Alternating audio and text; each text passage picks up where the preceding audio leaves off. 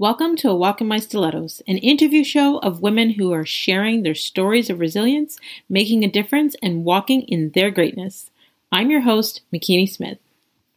I can't believe we are hitting the 2-year anniversary for the podcast. Resilience is my superpower. It's a celebration event for women to be inspired and learn how to strengthen their resilience muscle, own their stories, and conquer their fears. So come sit with the Faith Walkers community, a global community of women walking in a manner worthy of their calling in order to celebrate this 2-year anniversary of the A Walk in My Stilettos podcast, an evening of inspiring stories of resilience, self-care tips, discussions, and overcoming adversity, as well as human connection. And admission to this event includes a complimentary gratitude journal to help you practice healthier habits, build awareness, and strengthen your mental and emotional muscles. Please join us for the virtual event on October 8th at 7 p.m. Eastern Standard Time. You can reserve your spot at resilienceismysuperpower.eventbrite.ca. Resilience is my superpower.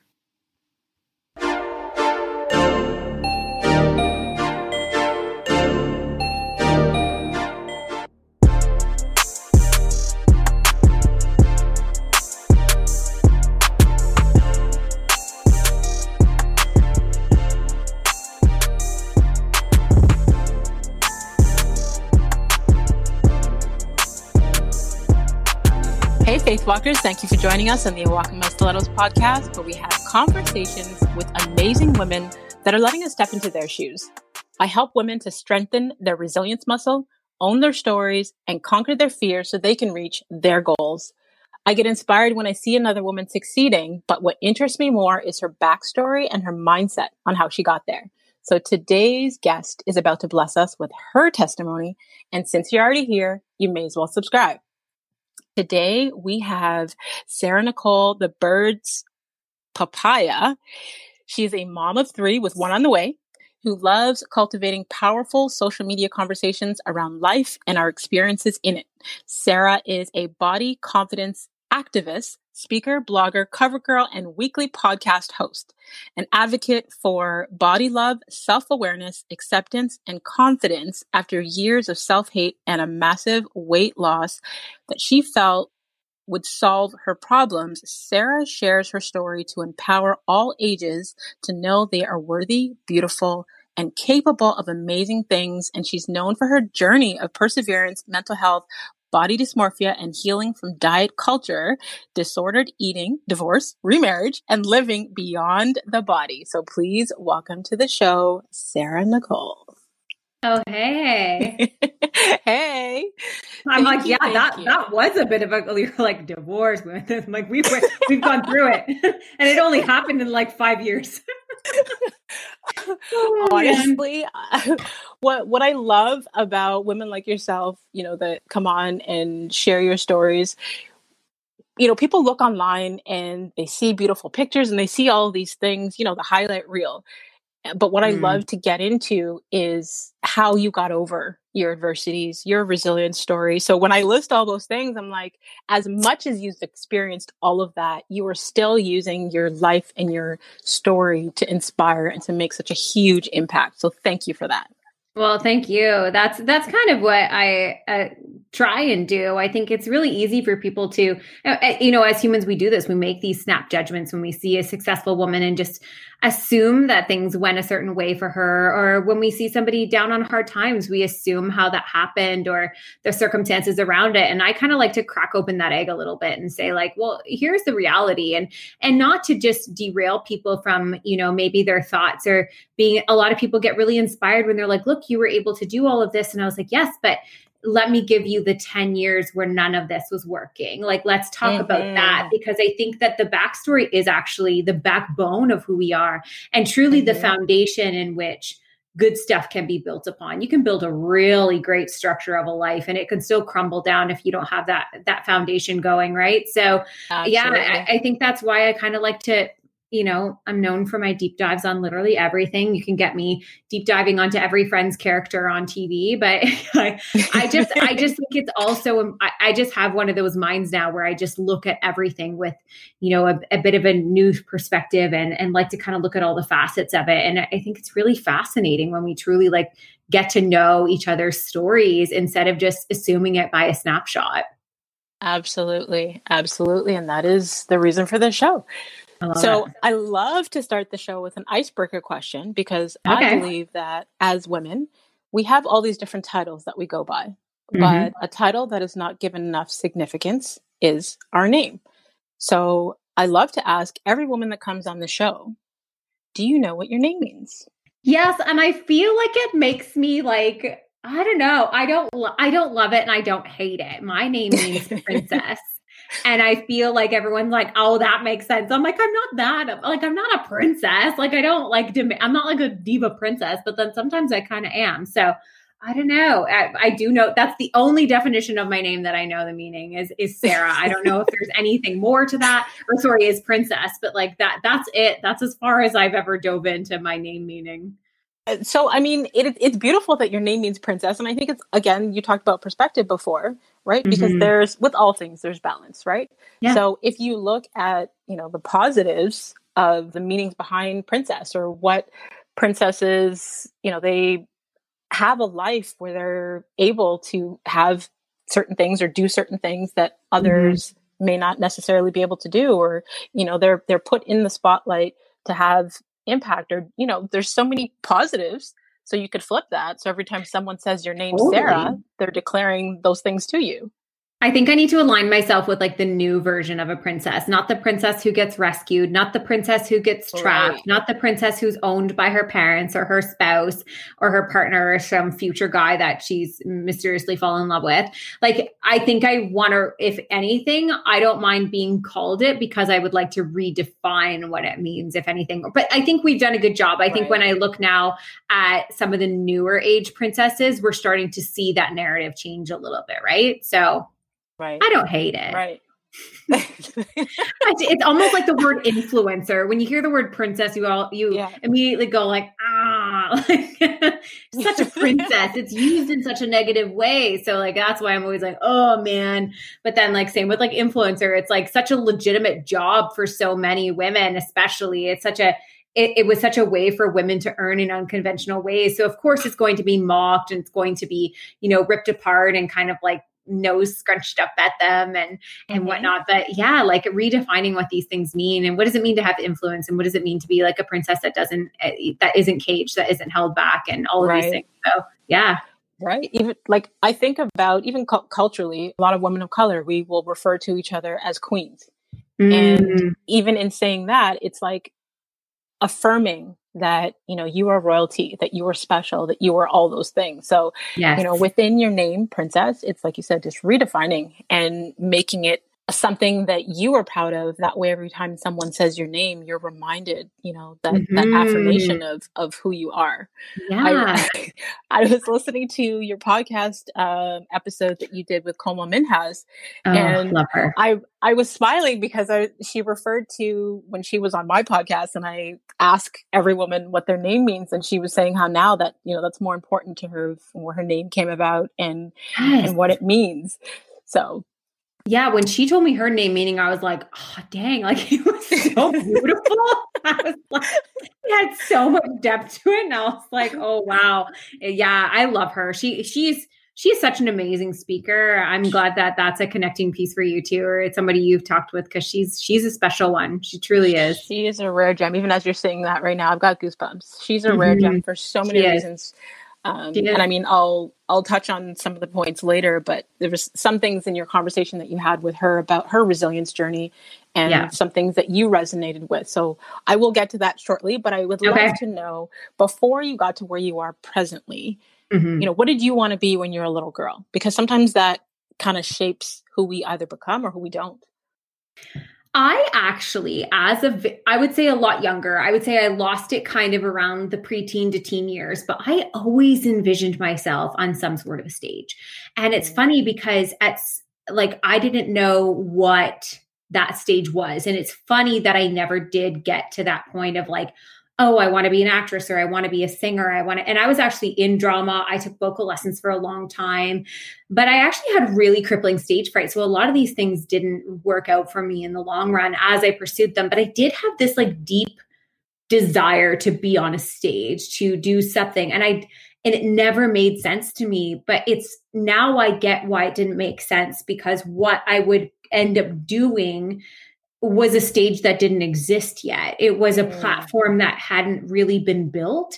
And so it was only in the last couple of years. And when I started doing public speaking and I stepped out onto a stage and I just had this moment like, it was almost like a deja vu where I was like, oh my gosh, like I dreamt of this. I was probably like 6 or 7, but like I actually believed this for myself. But now I'm here and I didn't even acknowledge that how deeply rooted that desire was.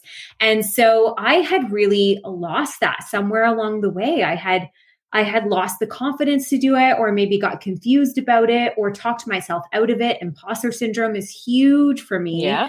And so now it's really interesting sitting in a position, I mean, almost 30 years later, that I'm having that dream and saying like, oh, wow, look at, you're actually in a way on a stage, on a platform, just like you thought you might be. And just like you kind of believed for yourself, but never took the dream far enough to say like, that's what I want to do. I would never say it out loud, and I would never acknowledge it with other people, because if I said it out loud, then I could fail. So it was just this inner thing that I always carried with me. And so it was really special in the last couple of years that I kind of got to bring that out again and say like, I actually did envision this for myself. This actually was something that I could see, but I just stopped believing for myself along the way. And now I just kind of, as we talk about a lot of things around confidence and self-love, a lot of times that we talk about it like you're becoming something, you're growing, you're birthing, all of these things. And I'm like, I don't think that's it. I think for me, especially, or my own experience, it's been a homecoming. It's been coming back to who I always have been, coming home to that person. And I realized that a lot more in conversations with my parents when they were like, we saw you for who you were. And then we saw you kind of lose that. And then there was like this shift where it's like you came home and you were back again. So for me, I almost feel like the pursuit of my own confidence to just be myself and to love myself was actually going back and coming back home to who I always have been, which included some of those early dreams. I don't know why I've got so many goosebumps right now. Whew. So your journey is exactly why I ask this question to begin with, because as children, our imaginations are so vivid and our imaginations run wild. And then we have people constantly start to tell us as we get older, be realistic, or you can't do this, or you can't do that. And we start to limit our own imagination. We start to limit our vision. But as people, we think in pictures. So if we can't be able to be free to envision things and visualize and have these pictures and wild imaginations of what we desire for ourselves, then it limits what we go after and our ability to do things. So you even saying that it was like your homecoming, it was like you went back to the subconscious vision that you had for yourself, that, the vision that you had for yourself as a child, and you were able to tap into that. And that's what you were presently doing. And I love that to pieces, because there's so many women that come to me for coaching, and it's digging deep and even asking them to go back to their childhood imagination, the things that they really wanted to do or be or become before society or the world or other people, outside influences, impacted that or limited their beliefs. Yeah. And I feel on top of that too, a lot of times when we hear a lot of motivational speakers and they talk about, chasing your dreams, they talk about it as if it happens like, and sometimes they'll frame it this way. You can just wake up and make that decision. You can go after and live your dream. You can quit your job. You can do all this stuff. And it's like, that's actually such a privilege to be able to do that. What an opportunity for some to be able to wake up one day, quit their jobs, chase their dreams. For a lot of people, that doesn't actually work like that. For a lot of people, the chasing of your dreams is like tiny everyday decisions that might build up over a decade to being able to finally one day get out of your bed and quit your job and chase your dream, or like not even chase your dream, but like step into it a little bit more. And so I feel like the one thing I've always tried to remind myself is like when we have conversations about, you know, chasing your dreams or like boldly going after the things you want in life, also acknowledging that like not everybody has the privilege to do that today. Like sometimes it's like the tiny little intentions and steps that we can do, even when it's not accessible for us to do it quite yet. And just kind of building into that. Like if we just every day made a decision to do one tiny thing that might lend itself to something that is in pursuit of our dream, that's just as valid as those who wake up one day, quit their jobs, and go and do something entirely different. Both journeys are entirely valid.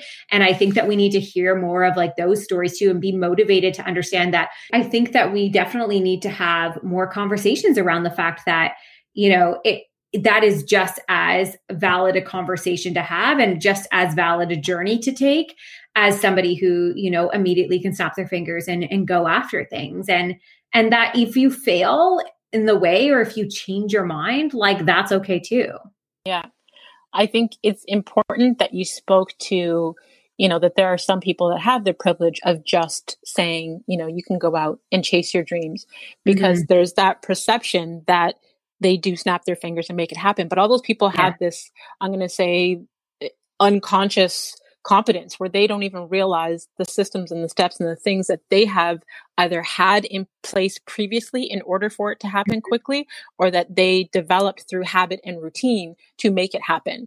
So, you know, there's people out here that would love to go after their dreams, but as a person, they still have to be developed. They still need to be able to learn how to focus on a thing. They still need to learn how to have the will to do a thing, you know, to be able to visualize what it is they actually want, to be able to go after things in small steps, you know, working on themselves and the self-image and the confidence that they have within to do those things. So it's all a work in progress. And sometimes there are people that already possess some of those things and have been strengthening their resilience muscle. And it may seem like it's overnight, but it's like they were doing things, but didn't realize that they were doing. So for somebody else, it could take years for them to develop as a person to become successful at the things that they want to go after. That's so interesting because, I've always framed it around like access and finances and like personal support and like kind of the systems that, you know, do lend themselves to certain people. But as you said that, I'm like, it's true. There's some people who might have access to all the different things, but aren't emotionally available for it yet. Maybe don't have the tenacity to kind of work through certain things. And like, that's okay. Like, I love the story of Chris Evans. I don't know if you've ever heard this, but Chris Evans, who plays Captain America, in the Marvel movies, he actually was offered the role 5 times and he turned it down 5 times because he had crippling anxiety. So what he ended up doing is he continued to turn it down. And then finally he went to therapy and he worked through his anxiety about having to commit 10 years to something, multiple movies. This was it was a career choice and a life choice that was for a decade. And I don't think many are faced with something that big. And he just kept turning it down until he went and did the work. Then he came back and he signed the contracts and he became Captain America. And I thought, I wish we heard more stories like this. I wish we understood that it's not just everybody has it all together. Everybody has the money and access. Everybody has the mental health to kind of step into everything. There's a lot of work that gets done for a lot of people along the way. And that's why it's not just like one singular type of experience. It's so multifaceted for so many different people. Absolutely. But that was so good that you touched on that. That's such an unrecognized part of growth, right? And just like growing into yourself or growing into your dreams is even growing within the realms of your own maturity of certain things. And I don't know that I think I could have had access to everything that I'm doing now. And 2 years ago, 5 years ago, 10 years ago, would not have the capacity or the emotional wherewithal to do it. Like fully. Right. And capacity is a big word right now, especially in this season. You know, a lot of people are feeling overwhelmed with COVID and homeschooling their children and all these things. And I've been saying that entrepreneurship is a personal development journey. Yes. And we evolve as we go. But we come to this place of awareness where we realize what we do and do not have the capacity for. Yes. And I think it's beautiful right now, especially during your pregnancy, where you are learning to say no to things and learning to do the things that bring you joy and recognizing what you have the capacity for and what you don't. Yeah. And I think at the beginning of quarantine, I'm not going to lie, I was like stoked. I was like, I'm not traveling. I'm home all the time, never on the road. This is going to be so good for me. And I was exhausted. Like I was literally so drained within 2 days and I couldn't figure it out. And I couldn't figure out, like, I have all this time. Like, why am I not capable of doing all of this stuff? And it hit all of a sudden, like I was in the middle of like scrubbing toilets because I was like that after, like, look how much I'm going to get on top of my life. Like I'm like doing it all. And all of a sudden I'm in the middle of it and I thought I might have the time for this, but I do not have the capacity because we are in such a stressful environment. Like at that time, the pandemic was so new. We were sitting in so much fear and sitting with so much new knowledge and new norms and not knowing, like, is this 2 weeks? Is this 2 years? Is it 10 years? Like, what is happening? There was a lot going on. And I think our stress levels were so high. And to just break it down to being like, look at all this time I have, I'm going to get so much done. Time doesn't equal capacity. I still don't have all my laundry done. I still don't have the house in order and I'm home in it all the time. But I'm also managing my stress. I'm managing new norms. I'm managing, my business, and the fact that for a lot of people, and for traditionally what's happened in history, before cell phones began to be part of our jobs and our lives, we clocked in and we clocked out. Like we went to work and then we came home. We might have mentally brought it home with us, but it wasn't the same of actually having access to us at all times. And when you are an entrepreneur, especially, the separation between self and brand almost doesn't exist. You have to create boundaries and you have to find out where those lines of capacity are. And for most people, they find out when they burn out and then they're like, oh, that's where it is. And so it gets really hard because especially when I know for myself, I'll say no to something when people are like, oh, like I see like you're on your Instagram stories. I'm like, well, I'm still living a life. Just because I said no to something doesn't mean that I'm not a human being, or I'm like sleeping, or I'm in bed, or I'm doing like, no, like sometimes I just need to say no to stuff because I know where my capacity lies. And I'm working really hard, as I'm such a people pleaser. So I'm working really hard to like own my yeses and own my nos and honor them both, like truly honor them both, so that when I say yes to something, I show up with a full yes. And when I say no to something, I don't carry guilt about that anymore. And that I understand that like I don't have capacity to do it all. So why feel bad about trying? I'm going to do the things that I'm good at, that I have capacity for, that work within my boundaries. And that's what will lend itself the best to me and my brand and my overall. So at this year, that has been my biggest, the two words I've probably repeated the most are capacity and boundaries. 100%. I love that you spoke to, your ability to say no, because I'm on this thing where I call it the empowered no, where you're okay with saying no to, all the things that don't serve you, because you know that it allows you the time, the headspace, and the capacity to show up fully for the things that do align with your purpose and your goals and your dreams and your visions.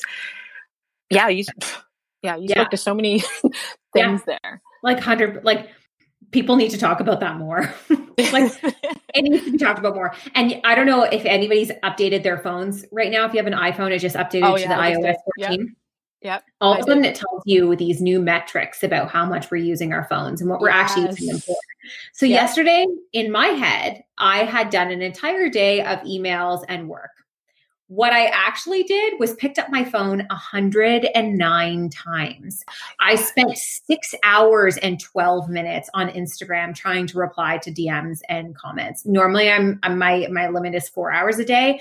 I did 6.5 hours. I spent 1 hour and 32 minutes in messages, texting. like an Wow. hour and 30 minutes, but 109 times I picked up my phone. That's a problem. Like that's I have an issue. And I was like, Right. until I saw that number, I was like, and you know how much time I actually spent on emails? Because it tells me 25 minutes. I spent 25 minutes. And here I was like, I'm working on emails today. No, you weren't. You did 25 minutes of emails.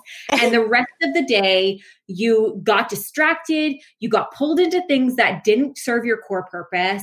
And it pulled you away from like what was important. And that's frustrating for me. It was frustrating, but also a good lesson. So, I mean, we got to pay attention to this stuff. We all assume we know what we're doing with our time and with our capacity. But when burnout happens, you get real good at noticing where you've gotten it wrong. And I think I've got some stuff to work on. Right. I totally agree with you on that, because with the new update, even when I realized I'm not a fan of WhatsApp, and it was like, oh, yesterday I was on WhatsApp for 2 hours. I was like, who the heck was I talking to on WhatsApp for that long? but being able to actually track the things, because where we focus our time shows what's a priority to us, regardless of what we say is a priority. Yes. And being able to recognize the areas that we need to improve on. You and I are entrepreneurs. We make money from being online. So yes, we may spend more time online than other people, but it's also recognizing within that, like, is it purposeful time? Are we, wasting time, or are we investing time? And how can we improve on that? And if we don't have those analytics to realize what we're actually doing, then we're not able to measure our own progress and evolution.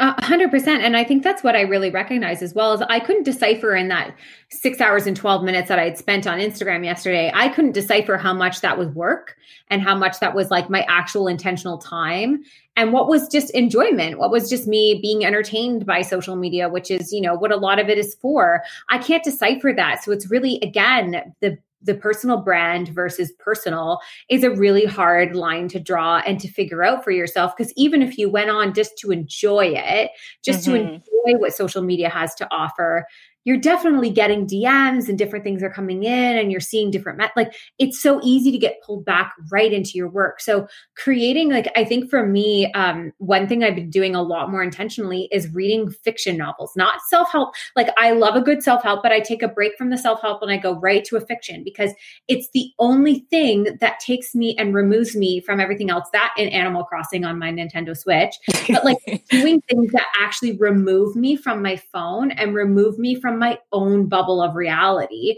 and takes me into something else. So just take me somewhere else and bring me focus somewhere else. And I found that reading at bedtime instead of having my phone on me has actually helped me fall asleep faster. If I wake up in the night, which happens to me a lot, if I pick up my book, I'm probably back to sleep within 10 minutes. If I pick up my phone, it might be 2 hours.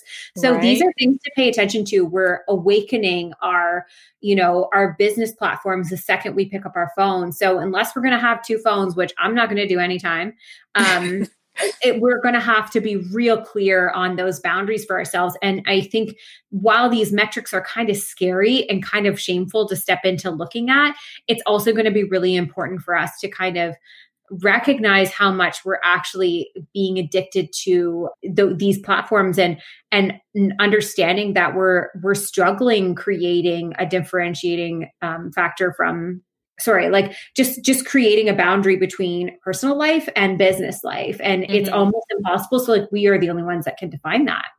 Absolutely. The results are in the routine. So, you spoke to, your evening routine of no longer, doing things on your phone, because that could, take forever or whatever, you reading, you taking the time to even give your mind a break and step away from personal development or what's happening in your own life, and, doing stuff on your Nintendo Switch. Like, it's all within the routine. And although, like you said, those analytics can be scary on our cell phones to let us know what we're spending time on. Like, I have a gratitude journal, and at the end of the day, you write down like what you wasted time on today and what you're going to improve on tomorrow. But now I just go into my iPhone and swipe, and I'm like, okay, so I wasted time today on Instagram in WhatsApp. Like Yeah. it's so much easier for me to track what I need to work on. Yeah, absolutely. And I think that we should be proud of like paying attention. I think awareness is so important. And sometimes it has to be like delivered to us in a metric. And sometimes it's just like paying attention. Like when we're on social media and we feel crappy about ourselves, really taking a time to like pay attention to what was it that made me feel crappy? Why do I have this social media hangover? And that self-awareness isn't meant to just fill us with shame and fill us with more work and fill us with like how we're failing. It's meant to show us who we are. It's meant to show us what's going on. And I think we're really good at kind of closing ourselves off from a lot of our own thoughts and a lot of our own behaviors, and just to kind of believe the lie of what's reality. And so I've been trying to lean into the other side of it. I spent a week, 2 weeks ago, making a decision that I was going to post what I wanted, no matter how good or bad the metrics were, or how good the insights were in terms of performance. I wasn't going to look at my follower count. I wasn't going to look at all of these different things. And I found by the end of the week, I felt very similar to how I did when I stopped using a scale at home. I no longer had my mood defined in the morning based on what a number was. I no longer felt good or bad about what I posted or anxious about it based on if it didn't perform well, because I felt good about it. And it was a really, really important, like I called it just a social media breather, because that's exactly how it felt. Like, what if I went back to not using it as like, what if it wasn't a business and I just used it the way I wanted to? What if I just posted pictures of my dog because I liked it? What if I put my phone down and like did nothing for 3 hours? Like, would I be able to do that without feeling like I was missing something or losing out? And it was just, but the biggest thing was that I wasn't looking at my engagement numbers anymore, and how I actually felt so free from that. And I also noticed within the first day, because I had been challenging myself not to do it, that what I'd been doing was waking up every day. And I only noticed it on the first day because I went to go do it and caught myself. But I woke up every day and the first thing I did was go and look at my follower count. Like, why?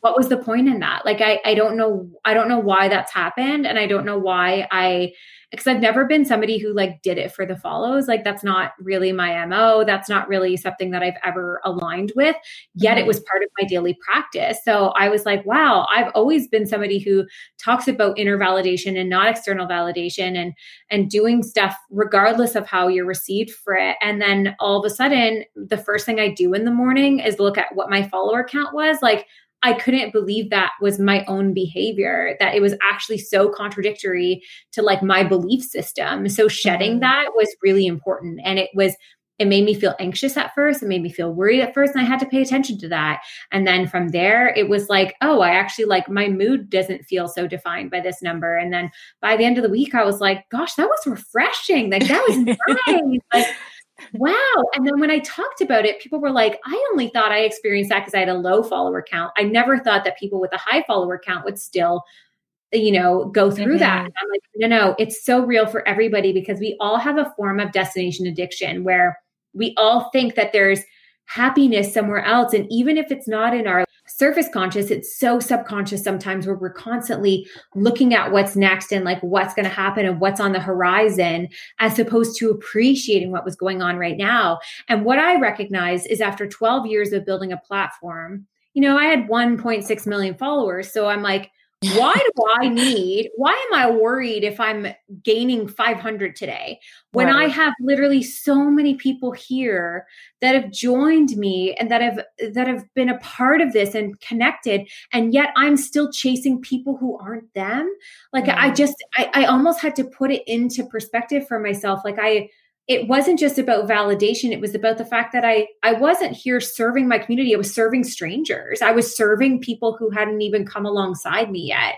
And really had to wake up to why I wanted the followers and why that was kind of creating a defining moment in me. And I talked to some other people in other industries, people who have won awards in their jobs before. And it's like, how did you feel after that? And they were like, well, such a high when it happened, such an honor. But then you always feel like, if I don't get that award next year, am I not as good? And musicians I talked to and said, like, what do you do after you have a hit song? Do you feel satisfied in your career? nobody says yes. Everyone's like, no, just worried about when I'm going to do the next hit song. Like it's Right. always about what's next. And it's so, we work so hard to live our dreams. And then we don't even get to just sit with them and enjoy them and relish in them, because the dream just expands and expands and expands. And our destinations become further and further away from us as we just continue to chase a different destination. So that's been like, as much as we talked about all these metrics and everything, we can break it down to the day by day and the 109 times I picked up my phone. But I have definitely, when we talk about capacity and boundaries, I have some work to do. So and I love that. I love coming in and being like, I'm just a human being who's still figuring it out. And Right. just as, full of mistakes and full of, humbling experiences, like being somebody who talks about confidence and also feels like crap when somebody unfollows them. Like that's reality. Right. There's balance in all things, right? Yeah, but I think it's so beautiful that you've come to that place of awareness to even understand your own behaviors and to be in a place of gratitude so that you can be present and you're not hyper focused on the next thing or whatever is to come, but you're in a place of gratitude for your current community, your current connections, your current headspace. And those things are so important. We are such, I'm going to say consumers, but people who consume a lot. We consume a lot of content online. We consume, things on TV and what we read and all these things. But everything that we consume, that's what we're feeding our mind, body, and soul. And as much as, and I know, as someone who is a body positive activist, you probably consider a lot of the things that you consume for, what you eat, what you ingest, but everything that we do or see, online or wherever else, that consumption, a lot of people don't think as hard about those things and don't pay attention to what it's feeding their spirit and their mind and how it makes them feel. So you waking up and having that awareness of, why am I checking my follower account?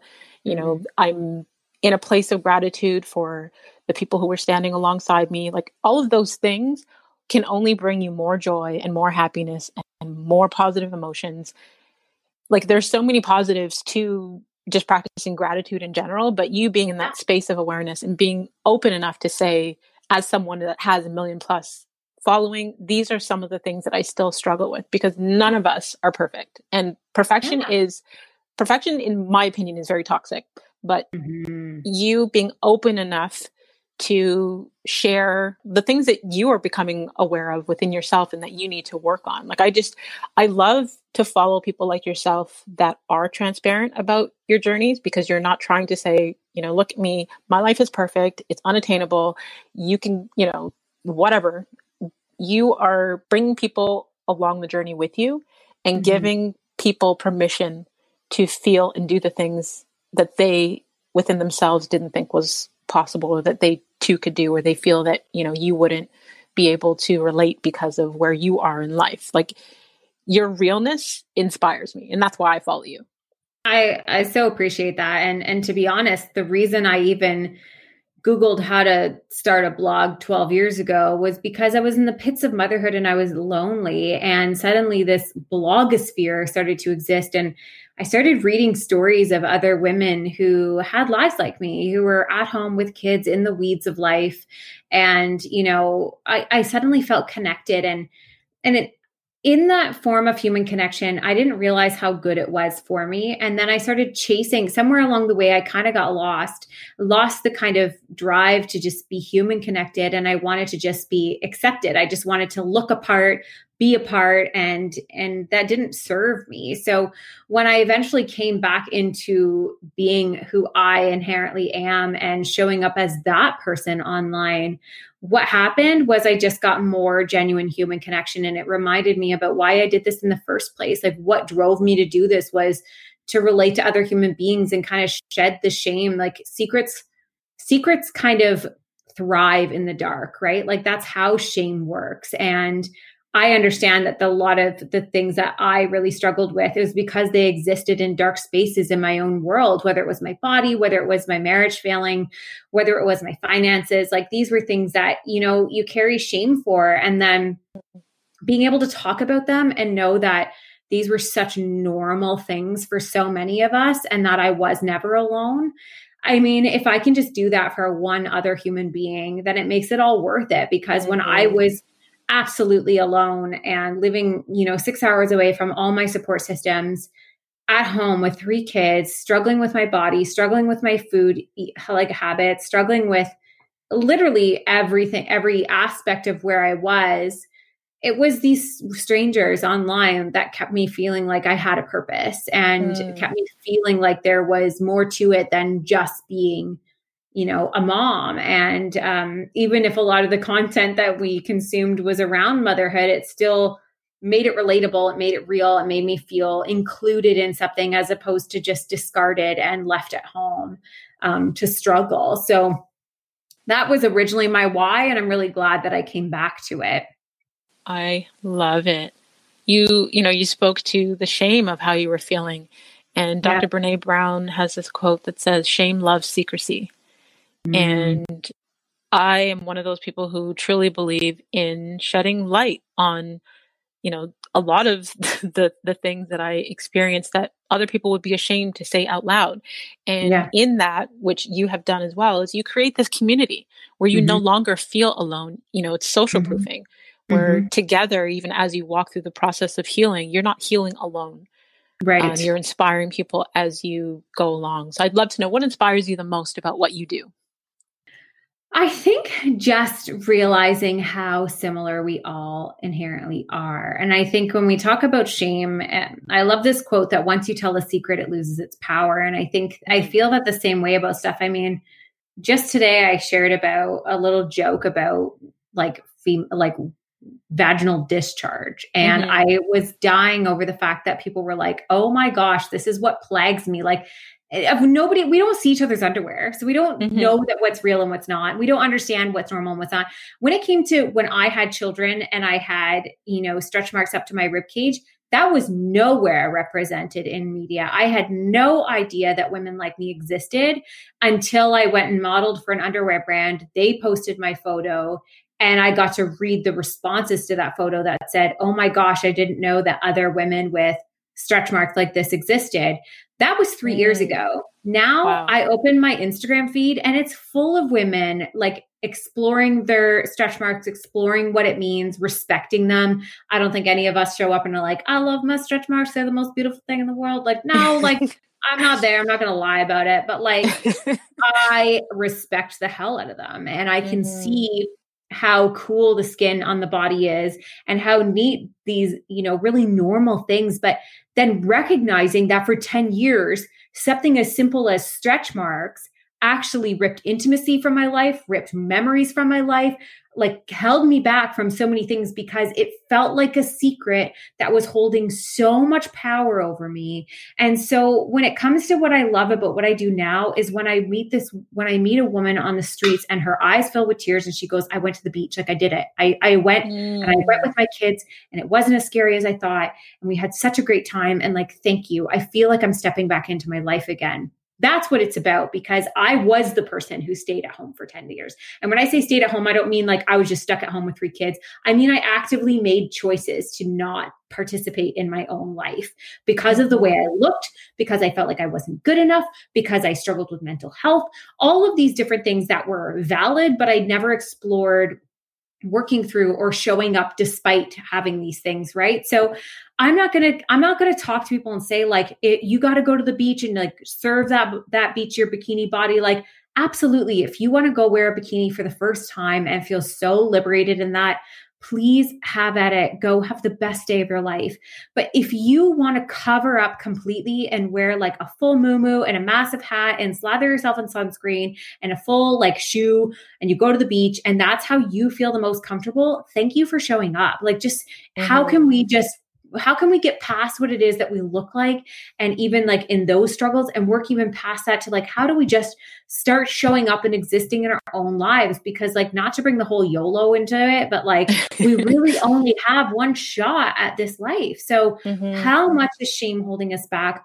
How many things are we really struggling with in the dark corners of our world? How much have we missed out on? And if we could recognize that these are our shots at memory making and not so much at just like, how are we going to be judged or perceived and all this stuff. It's just really taking it all back. And for me, I just love, it's not even just about the body. It's sometimes about relationships, sometimes about motherhood, sometimes about all, like, whatever it is. I just love peeling back the layers of our own humanity and just get real about it, because I think we're so used to just sitting at the surface with stuff and not exploring the deep roots of it. Like when you're struggling with food, when you're struggling in relationships, when you're struggling with all these things, we don't take ourselves deep enough to recognize why, to actually unearth some of these deep roots that live within us, and then be able to like sow new seeds and like plant new plants and grow new narratives but we have to like unlearn in order to like relearn. Like it doesn't just happen. Yep.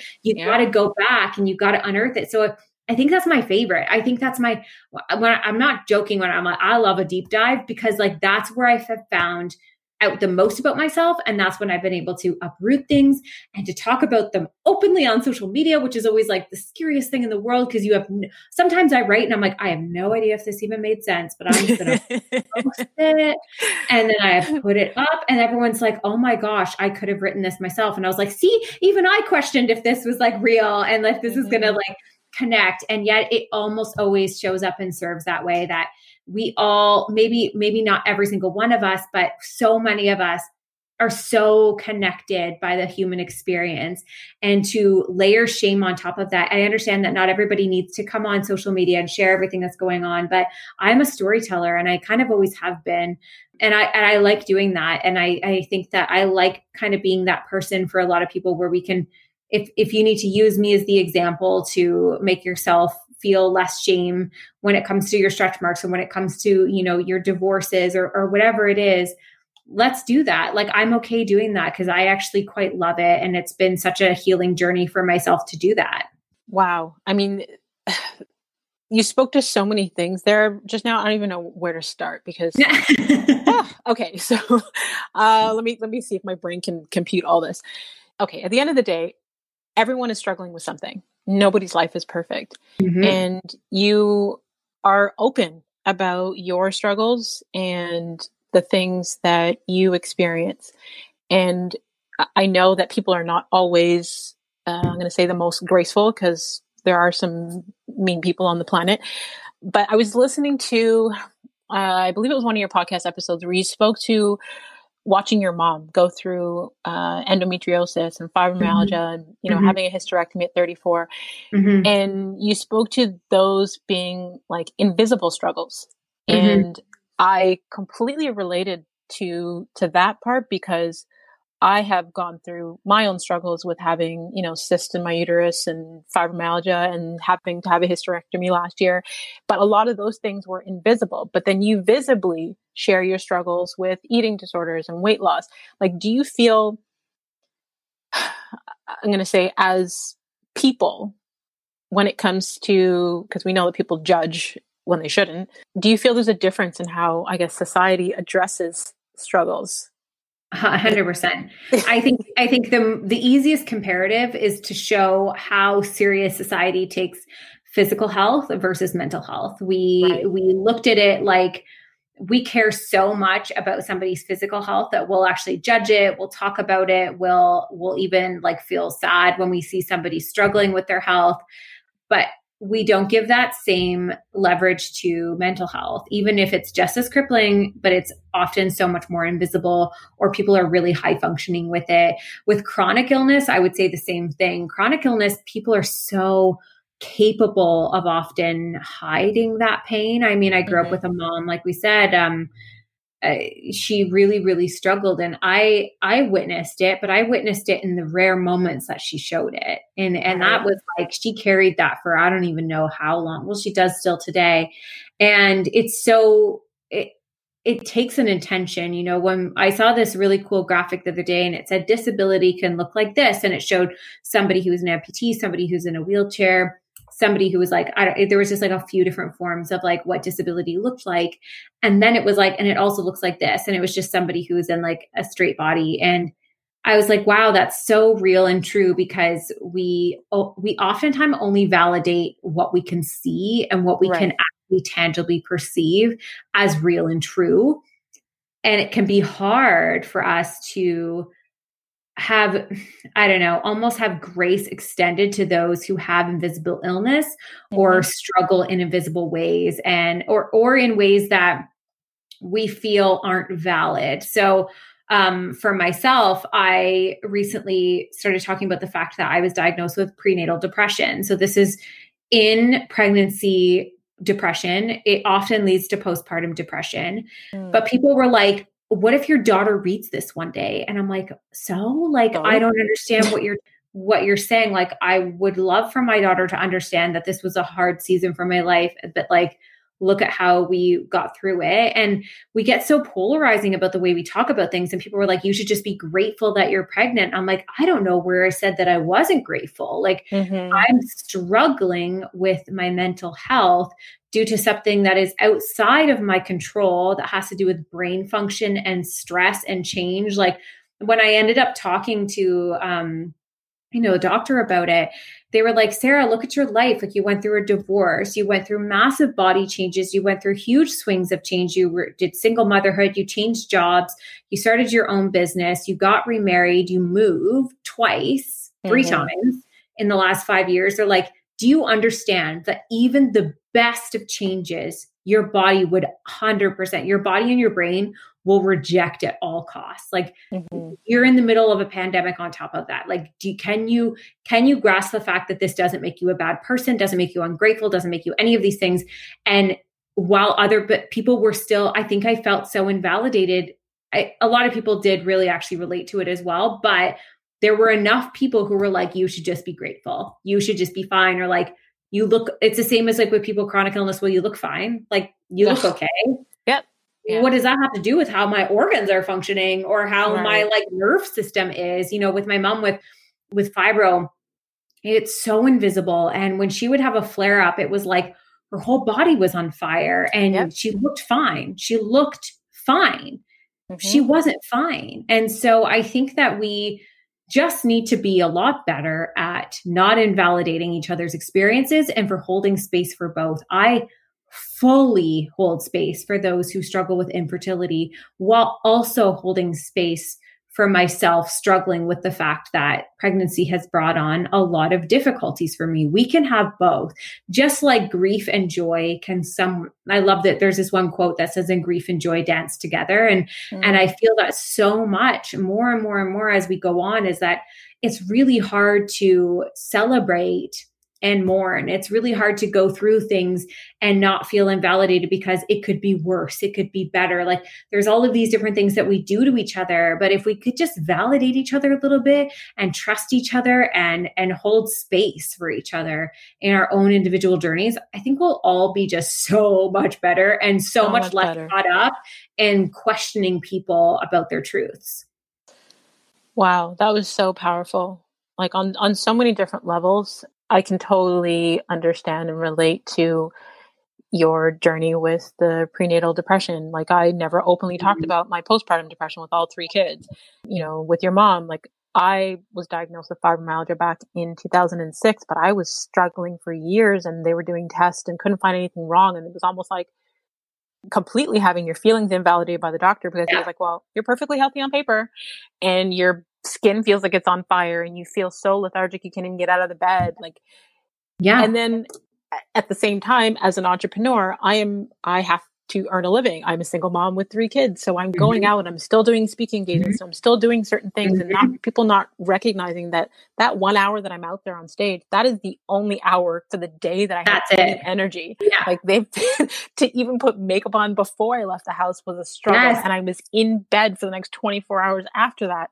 And when I openly say, like, I am not okay, and people are like, yeah, but you look fine. Like, oh my God, you're smiling in your pictures. Like, people are so disconnected from, I'm going to say, recognizing and acknowledging how people feel versus how they look. And it also puts people who struggle with chronic illness or disability or mental health as if they cannot also be successful, as if they cannot also achieve these things. When I said I was struggling with prenatal depression, the next day I was talking about something I was working on, and they were like, I'm sorry, but like you went from talking about being depressed to like working on this project. Like, come on, this is so fake. And I was like, how invalidating is that we actually break people down to, you're sick, you must be sick in bed. Like you're struggling, you need to stay in that struggle.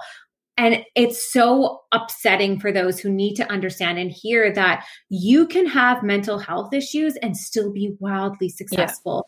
Yeah, you can struggle with chronic illness and you still deserve success. Like you can be somebody who has all of these things working against you and you can still move forward. And I think that that's something we need to talk about more. We need to recognize more, and we need to uplift more people with, because there's a lot of people who feel like they can't actually go after their dreams because maybe their health isn't up for it, or maybe their mental health isn't there for them, or, you know, their disability is too invisible for them to find success in this world. And that's just not the way, and it's not the truth. And while the journey is potentially and quite honestly harder, it's not impossible, and it's not undoable, essentially. Right. Absolutely. There are different levels to depression. And I think that, okay, so honestly, ignorance is lack of knowledge. So there are a lot of ignorant people online that will comment and say things because they don't know. So what you're feeling with your depression could be different than what I'm feeling with mine. But because we're both entrepreneurs, we're both moms, we both like have stuff that needs to be done, we can still be in a depressive state and function. There are people, like I'm a highly functioning person with like, I have severe anxiety, but I'm high functioning.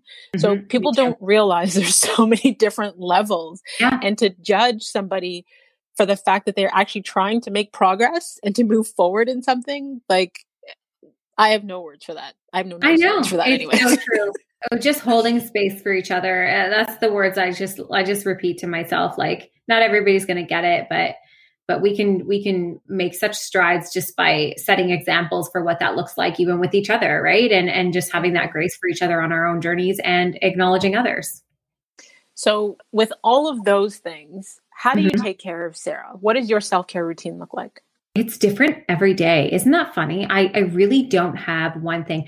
I do find though that for myself, waking up and first I start the day by just leaving my phone, like after I've kind of rolled out of bed 2 hours after I've actually functionally waken up, I leave my phone and I go, and this is a huge hiccup for me because a lot of people challenge that I did this, but I love to go one-on-one with myself, and I do like a face massage.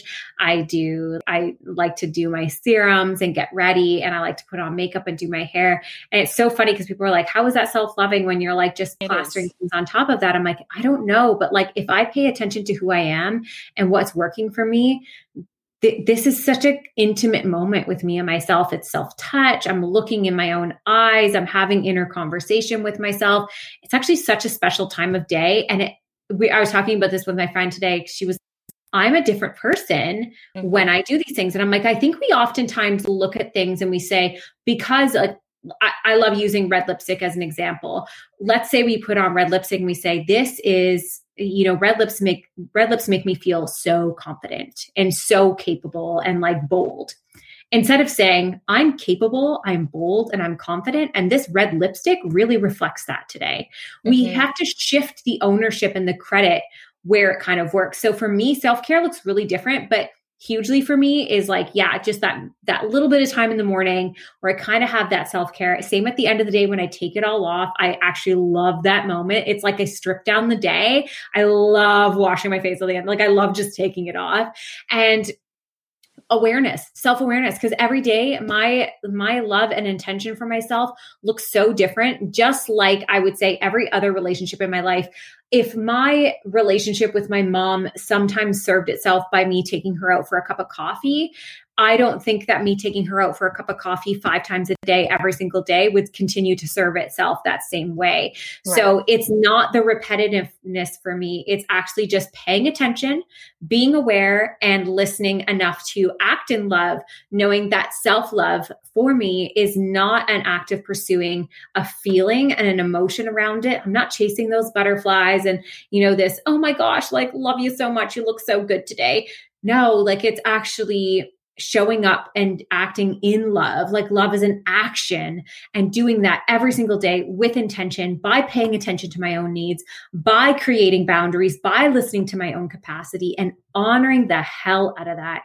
And just, that's what I've been doing for the last couple of years. And I think it's what's served me the most. Whenever I kind of burn out and I break down, I realize it's because I've been rejecting what I've been listening to in my own mind. I've been creating bad influences for myself, and I've just been slipping on listening to me and what my needs are. So that's where I'm at. And I feel like when we talk about self-love, it's important to say how different it is for everybody and how journey gets, I could talk about how red lipstick makes me feel amazing. And for other people, they'd be like, I feel not myself. Like, this feels foreign and weird and I don't like it. Then you shouldn't be wearing the red lipstick. Like, that's that's fighting against what works for you. I use lipstick 'cause it's like the easiest thing to kind of, like, the fluffiest of things to kind of talk about. But yeah, just like really those types of intentionalities around just paying attention. If we just paid attention, how much would change?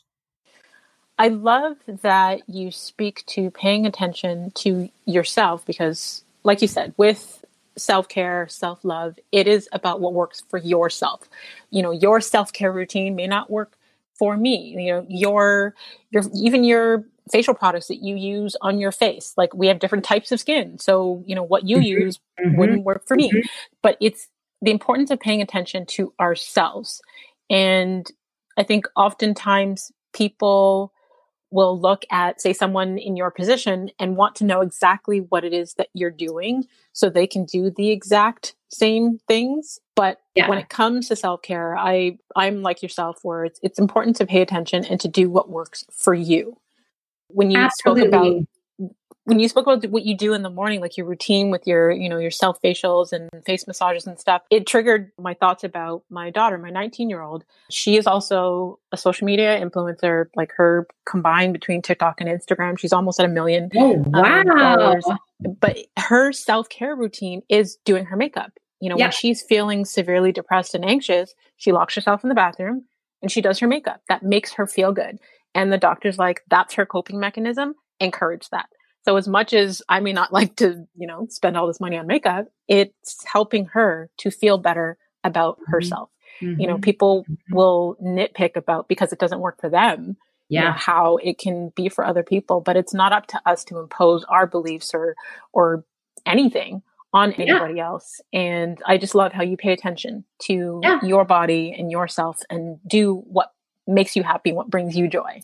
And own that choice. Like, we fight so hard for making choices for ourselves, and then we break down other women by making choices that aren't the same as ours. And I read this quote really long time ago that said, you'll never agree with how people choose to spend their time and their money. And every single time I feel judgment creep up inside of me about somebody, I always realize I'm judging how they spent their time or how they spent their money. And it's none of my business. And it's none of my business.